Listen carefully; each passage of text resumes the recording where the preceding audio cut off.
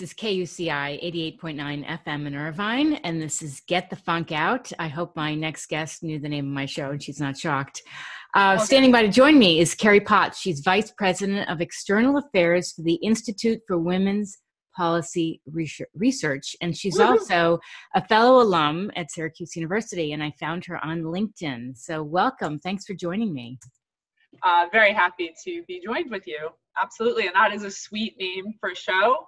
And maybe a month ago when I was still working at Disney, it might have been a little harder to book this interview. Really? That would have been a hard email to send to my bosses. No, I think it's a great name. Thank you. Thank you. You know, it's very timely. I'm having a lot of people come on the show. Actually, typically I just do the show on Mondays. I do it live from our studios at UC Irvine.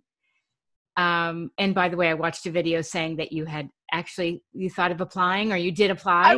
I didn't know you saw that. Yeah. I was like, I had a recruiting letter. It was the Anteaters. Yeah. I so wanted to play West Coast volleyball. It was just so hard to get recruited out there because they have such a bevy of talent. So like, why would they go get a kid from Long Island? But yeah, no, I was talking to the Anteaters for a while. Pretty exciting.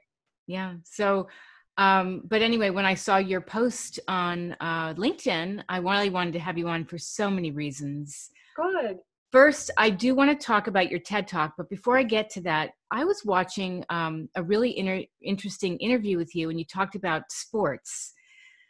And I want you to take me back to when you were little, because I was watching how you're talking about how when you were crawling, you were like unbelievable crawler, incredible body strength. I mean, where does this interest in sports come from?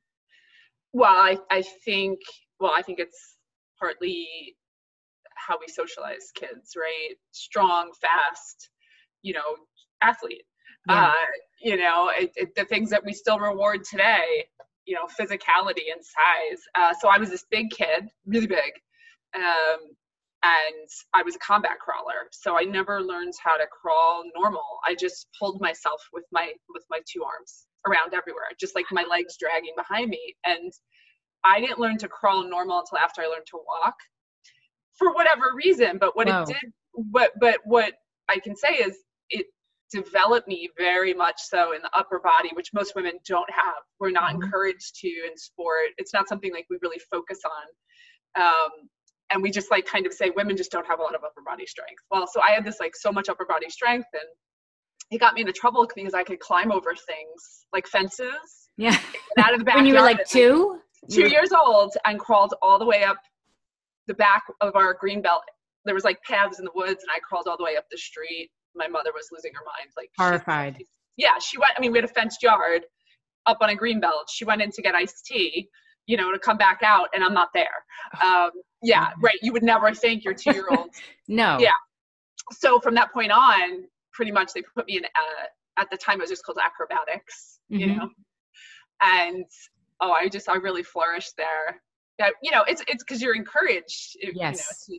And then you start to explore your body, and, you're told that you're strong. And so I think it just sets in motion it's just the perfect landscape for athletics. Absolutely. I think sports create this amazing foundation for adulthood. Yeah.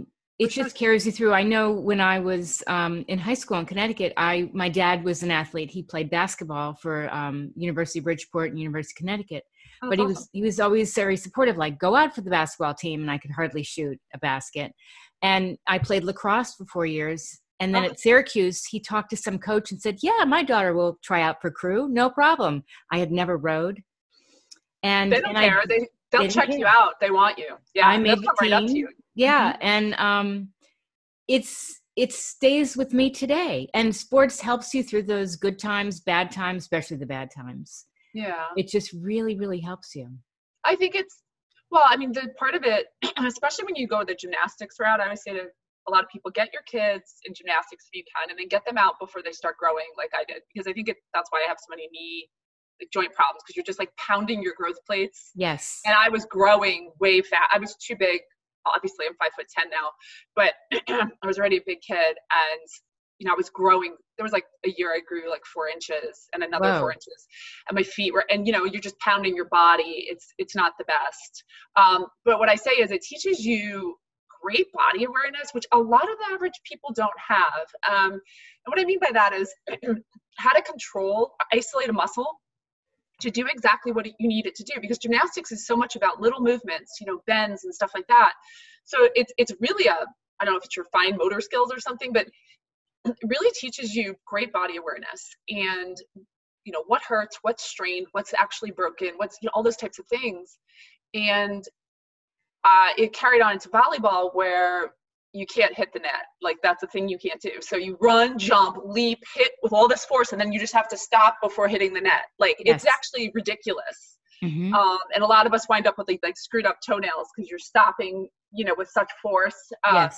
But I don't think I ever had a net violation all of college, which is really rare because you just know how to suck your stomach in and stop movement. Yes.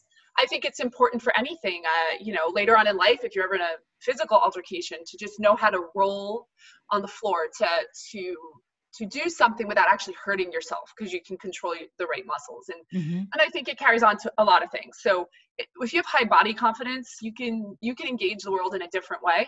Yes. I think, I know. I experienced that. So. Sure. I mean, just your presence walking into the room. Right. Having been an athlete, right? I take up a lot of space. Anyone would tell you that. And I think it's actually important for women, especially. I mean, I'm 5'10", but I could easily be slumped over. I see it all the time. Mm-hmm. I love it. I love putting on a pair of heels. Not huge, but like give me 2 inches. So now I'm 6 feet tall. I've got these big square shoulders. Yeah. And I walk in and take up all the space, and I haven't even opened my mouth. And I think that's important, or it was an important use for a tool for me, especially in sports where the guys are very big themselves. Like my coworkers are 6'6", 6'5", former linemen, right. 7-foot basketball players, right? So I think it was important to level set. I have to take up as much space as possible.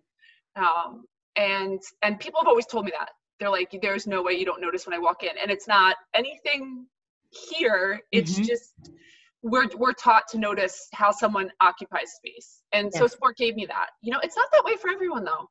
Not everyone had great experience in sport. A lot of people got in sport and got crushed by a coach, or, they were on the bench most of it, and it affected their confidence. But I do think by and large, the concept of repetition, muscle memory, and then discipline that goes with doing the things that you're supposed to do when your coach isn't watching you the whole time. Practice. Definitely. That's on you. So it teaches you those things. And now, is it exclusive to sport? No. I had friends who were very dedicated to violin, or flute or whatever. But it's, by and large, I think because of the physical part of it, a little different than music, there is, yes, the same discipline and practice, but then there's this whole other thing, again, about a world that still very much rewards or pays attention to physicality, size, strength. Yes. I wanted to ask you this because here we are in a pandemic, and there are so many people out of work. It's over. I know, really. Is it over yet? We've been saying that for like 7 months. It's fine. Right. What advice would you give to kids in school, young adults that are feeling very down right now? Because you named a few things, but what would you say to them? Well, I actually think it's an important pause button. I wouldn't frame it as it being a negative necessarily. And that's because I was just thinking the other day, think of all the kids that are escaping being bullied right now. True. Because, right? Think of all the kids that dread going to school because they're the little kid. Yeah. They've got the thick glasses. They, all the things that young kids get tortured over, the cruelty. What a haven for them, right? Now they can just learn. They're in a screen, but those people can't reach them in the same way. And their parents are there with them. Right. Yeah. So it's use the time that you have. So, don't look at it negatively. But I would just say to kids, this is a great lesson that life is not a straight line. The world is unpredictable, but what do you want to do? And again, I wouldn't have this conversation with a 6-year-old. 6-year-old's going to want to eat chocolate and play in the yard. Right. Yeah. but like a teen or something, how are you going to use this time differently? Like, what are you learning? What is this letting you do differently? And again, I wouldn't look at it as necessarily a negative for children. That's good. Because it's different. It's just different. Yeah. It's a whole lot of different. And then I would probably look to point out times in the world where, from when my Nana and Pop grew up, they had a depression to go through. They had victory gardens, Sure. during the war. Right. They didn't know where their food was coming from for years. So there's always a great struggle or unpredicted thing. And I think it says a lot about, it gives you time to just kind of accept that and then see how you respond. But, again, there's no one size fits all about it. Definitely. I was even excited not excited. Let's not say the word excited. Okay. But I thought about, kids aren't being bullied. And we haven't had talk about school shootings.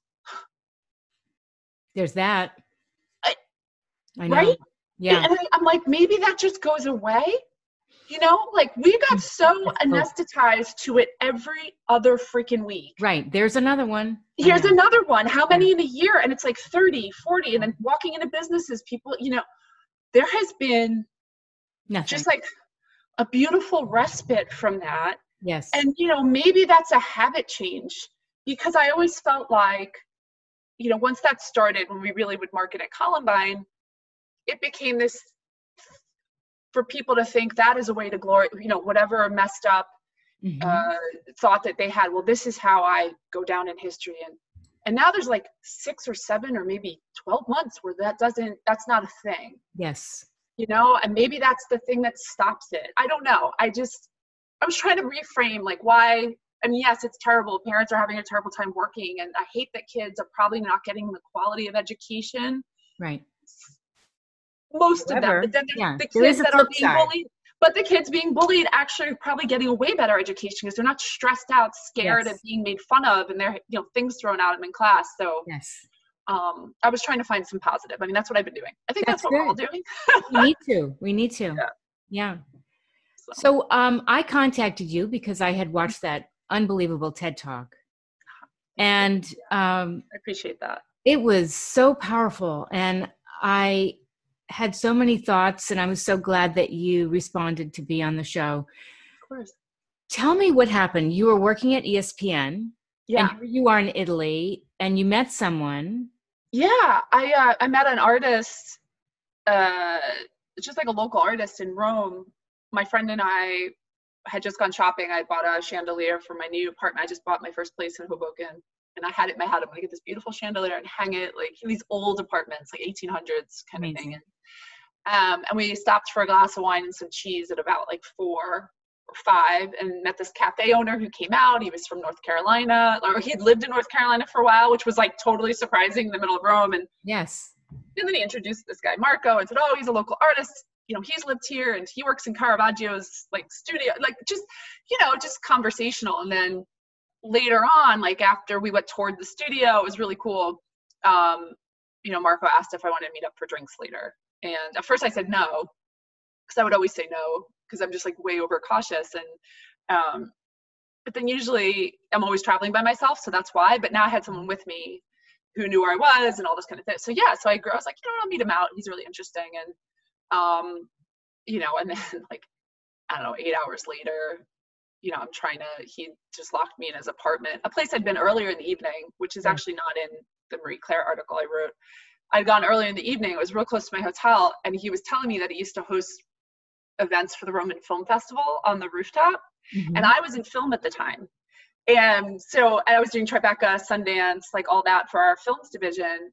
And so I thought he was full of shit, quite frankly. So I was like, oh yeah, let's go see this. And I went and saw it. I was like, well, that is actually quite a stunning view, but I still don't believe that you're hosting parties up here, Interesting. But I was interested because he said the Roman Film Festival and he was talking about Robert De Niro. And yes. Robert De Niro is co-founder of Tribeca. Right. And I know his publicist, Stan. Mm-hmm. And so I was going to say to Stan, like, were you ever, I wanted to get a photo. Were you ever on this rooftop? Yes. Just whatever. And so that's kind of where that came from. I didn't go up there to get hot and heavy, and that's just not my approach. But, you look back, you're like, oh, he got me comfortable being isolated. Like yes. he he was, because he's a predator, so he's looking at the whole night through, how can I get her comfortable? How can I get her guard down? How can I isolate, you know? And I'm the whole time going, I already told you up front, we're not having sex tonight. I think you're interesting. And I said those words. I was 32. I mean, these are the things I think you have to say sometimes, you know. How old was he? I think he was 2 years older than me, 34, but I was 32. Like, you know, I'm an adult. Yes. And I'm like, I just want to be really clear. Oh, I'll meet you for a drink and you're really interesting, but I'm like, not looking to sleep with you. Right. And, you know, so in my head, once I've said that, he's nodded, I understand. That's not in play. So now I'm having a nice night, but when you're with a predator, they're just like, they don't care what you said. Exactly. And that's what you learn after the fact. So people are always like, well, Keri, did you see this? I'm like, no, because I've never met a predator like that. I've never had anyone try to rape me. Like, yeah. And nobody prepares you for that, because we all talk about, you know, a random guy or, you know, whatever. But he wasn't necessarily random. I was already kind of comfortable. You know, my friend knew who he was. It's not anything we really talk about when we talk about rape. We talk about a date, people you know, or we talk about a stranger. And then there's this like middle space. And if you did all the things on the list, which I felt I had done, I set the expectation, I had a curfew, I made sure someone knew where I was, like, oh, I'm fine, right? Right. You would have thought. You would have thought. And so I just get really feisty about these lists that we give women, like, do this, do this, do this. And I'm like, oh, because that's fine. It'll stop that guy that does that. But then there's like this whole host of other guys who have a whole other approach. And it's this like ridiculous thing we put on women. So I remember coming out of that going, for the first few months, like, after he attacked me, he locked me in his apartment and physically, you know, he was beginning to assault me, and I had to get in a fist fight to get out the other door onto the balcony and jump off the balcony and bleeding and climb on down all these buildings. And it was just like this awful ordeal. Excuse me, how tall was he? What was his physicality? Oh, he's a big guy. Like, I can tell you, I'd say he was 6'1", but he outweighed me by about 80 pounds. Which is your athleticism. Yeah. Helped, I would think. Oh, yeah, no, it absolutely did. It's so hard to tell the story because, like, I don't want to get too detailed because it's you don't have to, and I'm not going to pry. But no, I just, you know, but, you know, here's the thing. As strong as I am, I was getting tossed like a rag doll, which was really hard mentally for someone like me who's never experienced that, because I think I am a badass. Yeah. I think when I walk around, you're going to be like, not her. Right. No. I don't want any of what's going on. Yeah. And he was just like, oh yeah, game on. Like, and I think half of the shock was that I can't believe you're actually trying to do this. And then, like, when he was hitting me, like, I hadn't been hit by a man. And so I think the biggest thing as a woman is you're going, you're not supposed to do that. You know, you're not supposed to do that, right? Like we have certain taboos in our society that are actually pretty entrenched culturally. And the shock of that, we don't talk even about that aspect of just taking a blow to your face or your body in violence from a man, like a full grown man, not the little boys I got in scraps with on the playground. It takes your breath away, and it is a psychological assault. There is such shock and panic, because I think we're also told that men and women in a fist fight, the woman's mostly going to lose, right? I think that's what we've always in society. So you're dealing with that as well. Not just that you're scared, not that this person is trying to do these things, but I'm in a fist fight with a grown man, and he's not stopping. He's not stopping. He doesn't have any shame about it. And I think those are all the things that really made that hard for me. But when I decided to escape, because I had learned in a self-defense class years ago at Syracuse, if there's an exit available to you, take it. Fight like hell to get to the exit. You know, if someone's trying to lock you in somewhere, the time to fight is before that lock latches. Yes. And he saw my eyes go to this sliding glass door back out to the balcony, and he kind of came in front of me, and he was trying to close the door and just like let me know, like, I know what you're gonna do. And then I just threw my full body at him. Like, I went running, boom, like just like lowered my shoulder and I got out. But, you know, he grabbed me, and it was like this total like Wow. Crazy fist fight. He like picked me up by my bra. Like I remember popping my rib and like, that's when I felt like I got tossed. And then it's just like a full on fist fight scramble. But he was drunk and I wasn't. And so he kept tripping on a long inseam of his jeans. So as long as I was able to knock him off his balance, he would actually fall over. Good. And every time I hit him hard enough to make him stumble back, he'd trip himself. Okay. Again, he's 80 pounds heavier. So he's up in the 250s, 250 or 240, you know. He falls over and it gives me time. Yes. So when that would happen, I would look and be like, what the hell? What am I going to, and I just looked over and thought, oh, there's about 8 feet down. I can get there. And that runs all the way along these next 2 buildings and I'll figure it out. I just remember being like, I'll figure it out. Yes. And so I was getting really fatigued. But because I trust myself physically, just the fact that I'm like, yeah, you know what? I'm going to do that. I think that's what comes from growing up in sports. Yes. I never quite, people say, how did you think? I'm like, it was just like, well, shoot, I've got like a good, I've got traction on my boots. Like they're flat. Like, yeah, I'm in athletic pants. Like, I was in these legging, jeans. I mean, I wasn't anything restrictive and I was sober. So I was doing the calculations.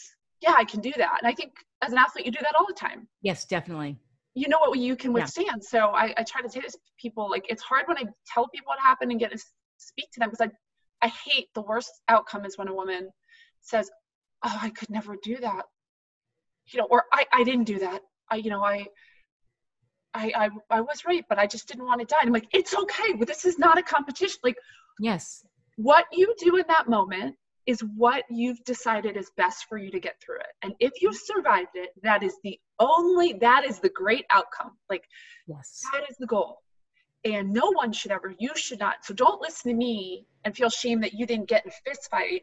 Right. If you knew this guy was going to kill you, if you knew you were never going to land a shot, like, that's not why I tell my story. So, but I just know that is why I felt in that moment. I am sure it had everything to do with my sense of self and my confidence and but I don't use that to shame anyone who doesn't. No, of course not.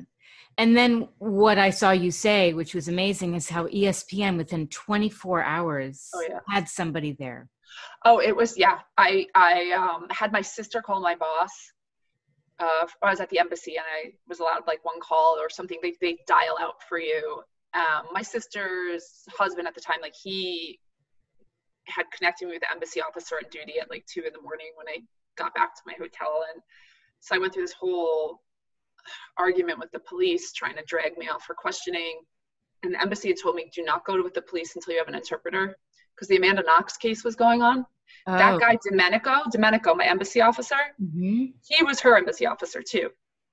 And so like, they were like, do not go anywhere until you have an interpreter. We can't get you one until the morning, till it opens at 8. People think they can just show up at the embassy. You cannot. It's closed. So if you get attacked at 2 a.m, you still got 6 hours to wait when this guy knows where you're sitting, you know, which was just very stressful. I got myself to a hospital to get checked out, get x-rays. And, and then, I get to the embassy, deal with the officers and have I call my sister and I have her call Rob. And I said, tell Rob what's going on. I may not be back for work. I don't even know when I'm getting on a flight. I don't know what the hell's going on. I don't know if we can get out of the country. Right. But then she lost contact with me. I didn't have a cell phone that worked overseas. Whoa. I only took it for pictures.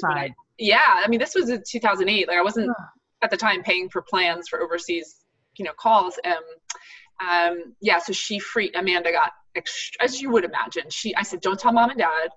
Right. Dad will try to board a plane with a gun. He doesn't have one, but he will try to go get one and fly over here and do something very dumb. So don't tell them till I'm back in the States. So she's handling it by herself. So she calls Rob and then she's like, I haven't heard from her. They put me in questioning for like 14 hours. So she had no idea where I was. And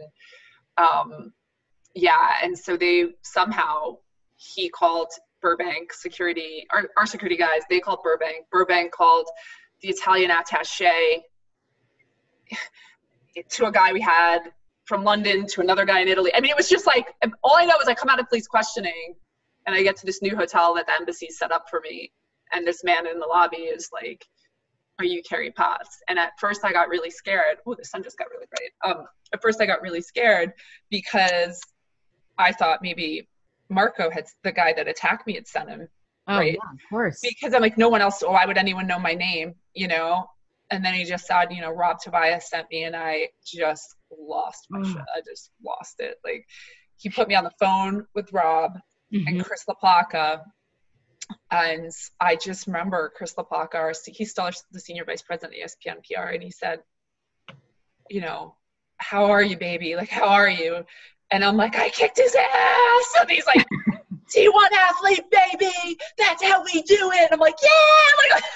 Like, totally not. I wish you had been a black belt. Yeah, right. It was. Yeah. It was very jock ESPN-ish, but that's what I needed. Good. I needed a chest bump, not like a head pat. Right. Exactly. I needed like to tap into the like, I am a badass, and that guy thought he could do it. That's how I prop myself up. Yeah. And it was important I do that because I was scared. And I saw that he actually admitted guilt. He did. Well, here's the thing. I mean, he had, sorry, I'm moving my computer. The evidence was clear. It was so clear. I had a witness who's like, this woman appeared on our balcony 5 stories up, covered in blood. She tells me that there's an Italian man that tried to rape her, and he's going to kill her. Yeah. And she's totally lucid. I mean, she landed on our 5th floor balcony, and the only way there was this 20-foot leap. So he couldn't, he's like, there. I mean, when the police saw it, they were like, the fact that you made this jump. Right? Like, you weren't hammered. You're not telling us some bunk tale. There's no good explanation. Yeah. The man saw that you were bleeding everywhere, because by the time the cops see you, you don't have blood anywhere. You just had some scrapes and stuff, but, no woman does that to herself, right? Right. And so between that and then when the prosecutor interviewed me, I had to go back over there, and it was like 6 hours of just her grilling me, and I was just very clear, like, actually his finger, he scraped my vagina. Like, it wasn't, because even the way the report was written, it's by an Italian guy and then the interpreter, there are some things that weren't necessarily clear. Like, when I said he tried to penetrate, I mean, like, he got very close. He was touching me, but I stopped him, his hand, but he still touched me there. The fact that he touched me changed the charge. Yes. To sexual assault, like an actual because that is digital, he's going for digital rape. Sure. And so I left an interview where he was looking at 5 years, and then he was looking at 12 years. And between the evidence, my interview being rock solid, the police being able to track, yes, this is how she did it. Oh yeah, there's her blood and my bloody clothes and like the judge had said to him after your investigation, like, there's no way you will be found innocent if this goes to trial. So you should probably plea. And when they plea to the actual charge. They don't plead to a reduced charge. Okay. So here, you say like, oh, if you admit you're no longer a first-degree murder, you're manslaughter or whatever, right? No, that's not how it is there. He had a plea, and he pled to those charges, sexual assault and simple assault. Although they don't have a charge for, holding someone against their will, which is, really? I wanted that charge too. Like, he literally was like, "You're not going anywhere tonight." He said that to me. You're not going anywhere. You're not going anywhere tonight. So that's like I mean, in my head, that's kidnapping. That's abduction. Yes. And so the fact that wasn't frustrated me. But anyhow, when they plea, your sentence is knocked down 2/3 automatically. And then because he was a first time, whatever's there goes down another 1/3.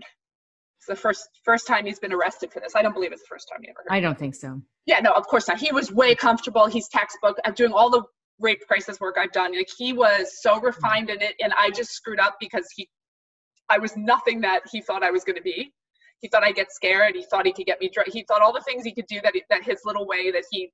Right. And I totally upended his whole system. But by the end of it, he pled guilty. He got 11 months, 10 days, and that's it. It was, suspended sentence, never even went. He had 5 years that if he actually committed another crime, that he'd have to go to jail for that. which is just, and this judge was like a specialist in sexual assault. And I'm like, this is where we say women are not a monolith. We're not all pulling for each other. Like, she literally in her mind just thought, oh, this is a guy that it just got out of hand. Oh, come on. Oh, she absolutely, I mean, how could you not put this guy away? I have literally pointed out to you a citizen in your that did something so terrifying, almost killed me, because he could not let go of the idea that I was getting away from him. Mm-hmm. So I'm stuck, my shirt got stuck as I went over the balcony, and he's just shaking me over the city, like 6 stories over this like cobblestone street. And I'm saying, let go of me. Let go of me. It's over. Like, let go. You have to let go. And he's no. And it's just like, and she makes it so that he never is like, he's just out there. I'd love to ask her. So do you have a daughter? I don't think she gives a shit. Like, yeah. I have her name, and I was supposed to go back. I went back to Italy, my 10-year anniversary 2 years ago. I had this big going away party. It was called Keri's Escape Anniversary. I saw that. All my friends, I did all this, like half the room was decorated with all my emails and papers and State Department documents and lawyer communications, so people could step in and see exactly all the things I had to do, which no one ever gets the chance to see in a rape case or a sexual assault case. Exactly. But because of privacy, as you would expect. But I was like, I want you to see what I had to deal when they drop a 5-page document in Italian on the day before Thanksgiving weekend in the States, but they don't have to, and it's due on Friday in Italy. All these types of things that were like me jumping through hoops. Right. So I do this whole thing. I fly over there. I'm supposed to go see my old embassy officer. I'm going to speak at a school that is like a university for crime, training, police and crime and sex crimes and all that. And part of me was like, I want to go look up Dots for whatever her name is, like her formal title, and just like, I wanted to go visit, see if I could get in. Yes. Or drop a letter, sit in the hallway, because I know where the Justice Center is, and say to her, like, this is what my life's been like, and the fact that it came from you, a woman who you did nothing to help me, like, it just disgusting. It is. No, it really is. It was such a miss on her part. And I don't know if it was because the Amanda, maybe she didn't want this whole America. I don't know. I don't know if she didn't want the trial or something, but it was awful. But anyhow, I went over, and then my dog got killed right as I landed. I turned around and flew home. He was the love of my life. And he got attacked right after I landed, and I turned around and flew home. So I never got to, that was my big going back to Italy. First time in 10 years. I left in tears again, hysterical.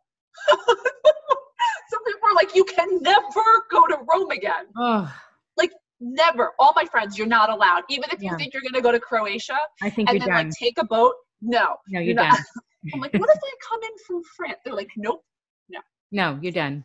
You're done. You're done. Yeah. Italy does not like you. Oh my gosh. Yeah. And then at what point did you decide to switch gears and make this your life passion that you were going? Well, that was the starting point. Yeah. That was the starting point, because I wrote an article about what happened, mostly to try to find other people who prosecuted overseas. But by the time it got published, 9 months after I worked with the writer on it, my case had he already pled out. So I didn't need to find anyone anymore. And then the article came out, and I hardly heard from anybody and I heard from no one overseas. I heard from a woman in Australia whose daughter was killed during a crime like mine, but no one stateside. I heard from all stateside victims. So then I start getting asked to go speak, which my first speech is still on my website at A Fight Back Woman. It's the first time I ever spoke publicly, and it was at the Clinton School for Public Affairs, and it's very unvarnished, I will say. But after that speech, all these people would line up to talk to me, and they would disclose that they had been raped. And they were all in tears. And I'm sure I can tell you I was the first person they told too. That's what drew them to the event. Yes. And they would say, well, I was raped on a cruise ship. I woke up and my pants were on my ankles, and then we were in Greece, and I didn't know and I'm like, and it was just like one story after another. What do I do? What do I do? And I thought, oh gosh, I don't know how to answer. So I should go figure out I should go get training on how to answer. Yes. I'm not so arrogant. Oh, my experience makes me this expert. No. I mean, in some ways, yeah, on Italian sexual assault, I feel like I'm pretty well versed on the law and, but I can tell you about cruise ships in Greece. What flag was it flying under? I have no idea. Was it a Jamaican, like Barbados? Like, is that a U.S. State Department? Is that like what? So I got my training, and then really that was, then I just became more and more interested, but I'm still to this day not satisfied. We have not addressed sexual assault of Americans overseas. We have little to no services here. Everything's still geared toward domestic. The big group that's called RAIN has a relationship with embassies, but the embassies are very limited. They cannot provide all the things that you need. So you're very much alone. That's so scary. Yeah, so I'm on this organization, Pathways, but we've been so defunded by this administration that we're probably going to shut our doors at the end of the month. And for 20 years, that organization has helped women escape abuse and sexual assault overseas, usually help them get their kids out, Hague petitions, filing Hague petitions. People marry, you marry here and then you go over to, I don't know, Jordan or something. And you're in a country where you pretty much have no rights as a mother or a woman. You can't get your kids out. That was the origins of that. But then they got a grant to build up the sexual assault side. And there was such need. I mean, we've got students, massive system of sending students abroad, military and business women and men. Right. And so the calls were just coming in fast and furious, and they finally got the funding to develop that. And then right as we got it up and running, the funding got pulled. So I am still committed to getting back to that. Now I'm doing the work full time. I finally built up enough equity, enough credibility, and my passion just, it became like there was nothing else I wanted to do. Yes. It's just nothing more that I want to do is this. I want to do this work the rest of my days. And so coming to that realization, now I'm in the space full time. And now that I'm doing it full time, I can focus on this other thing that I want to do. Good. But it was really hard to have a full-time job that was sometimes 90, 100 hours, especially when football kicked off, right? Whoa.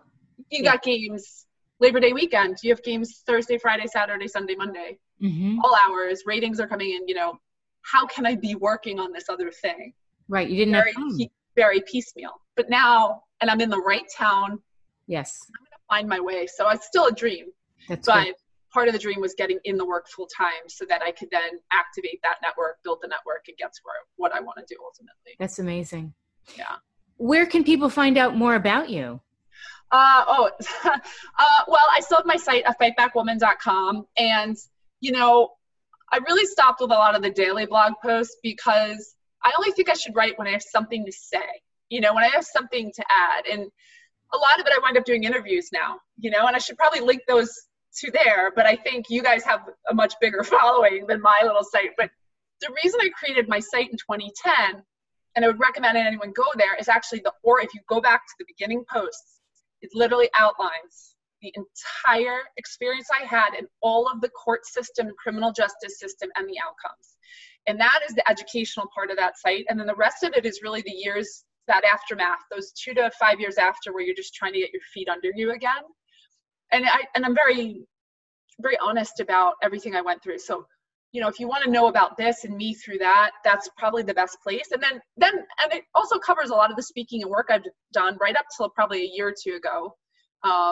Or even last year, I went to Nairobi for the UN. Oh, really? Doing some, women's conference, UNFPA, and hosted a panel. So, it's not hard to find stuff about me. Because I do love to talk about, I want to always be accessible. I want people to see you can be this executive, be this accomplished sports person, and then you can talk about your sexual assault, and it doesn't define you. It's just another thing. And I'm always want to be available to people for questions. I always make sure my email's on the site. Oh, good. And I still get emails from around the world. So good. Yeah. Do you think that there'll ever come a day where women can actually walk alone at night, go overseas, and feel safe? It's the dismantling of the patriarchy. Yeah. And patriarchy is not about men. It's about a system that oppresses men and women. Mm-hmm. It's the system that says to men, you have to be this way to be a man. Yeah. It's a system that says women have child, they get to take maternity leave, but men don't. You're not allowed to connect with your child, and that hurts us societally as much as, well, you have to outsource your protection to men or to guns. The expectation that women need protection. Well, what do you need protection from? Men. Right? Men. Yeah. So it's funny, we need men to protect us from men, which is totally, has gotten us nowhere. Exactly. So I have to say, though, when I was at that conference, the ICPD, for the big UN deal in Nairobi, there was a gentleman from Jordan. He was awesome. He's an excellent feminist. And he said, we're starting to see the crumbling. And just like before a fire goes out, it burns the brightest and the hottest. Like that's kind of where we're at now. But with these leaders of countries we're seeing successfully navigate coronavirus, with all the things we're starting to learn about emotional intelligence, and that actually has better outcomes on the business element. Right. Will I see it in my lifetime? Maybe not. But I do. I have hope. I have hope. That's good. Yeah. I want to thank you so much. This has been amazing. I feel like all I do is just talk very long, and I wish I could answer more questions because I love, I appreciate your interest. Absolutely. Give your website one more time. Afightbackwoman.com. Okay. So all those words together, afightbackwoman.com.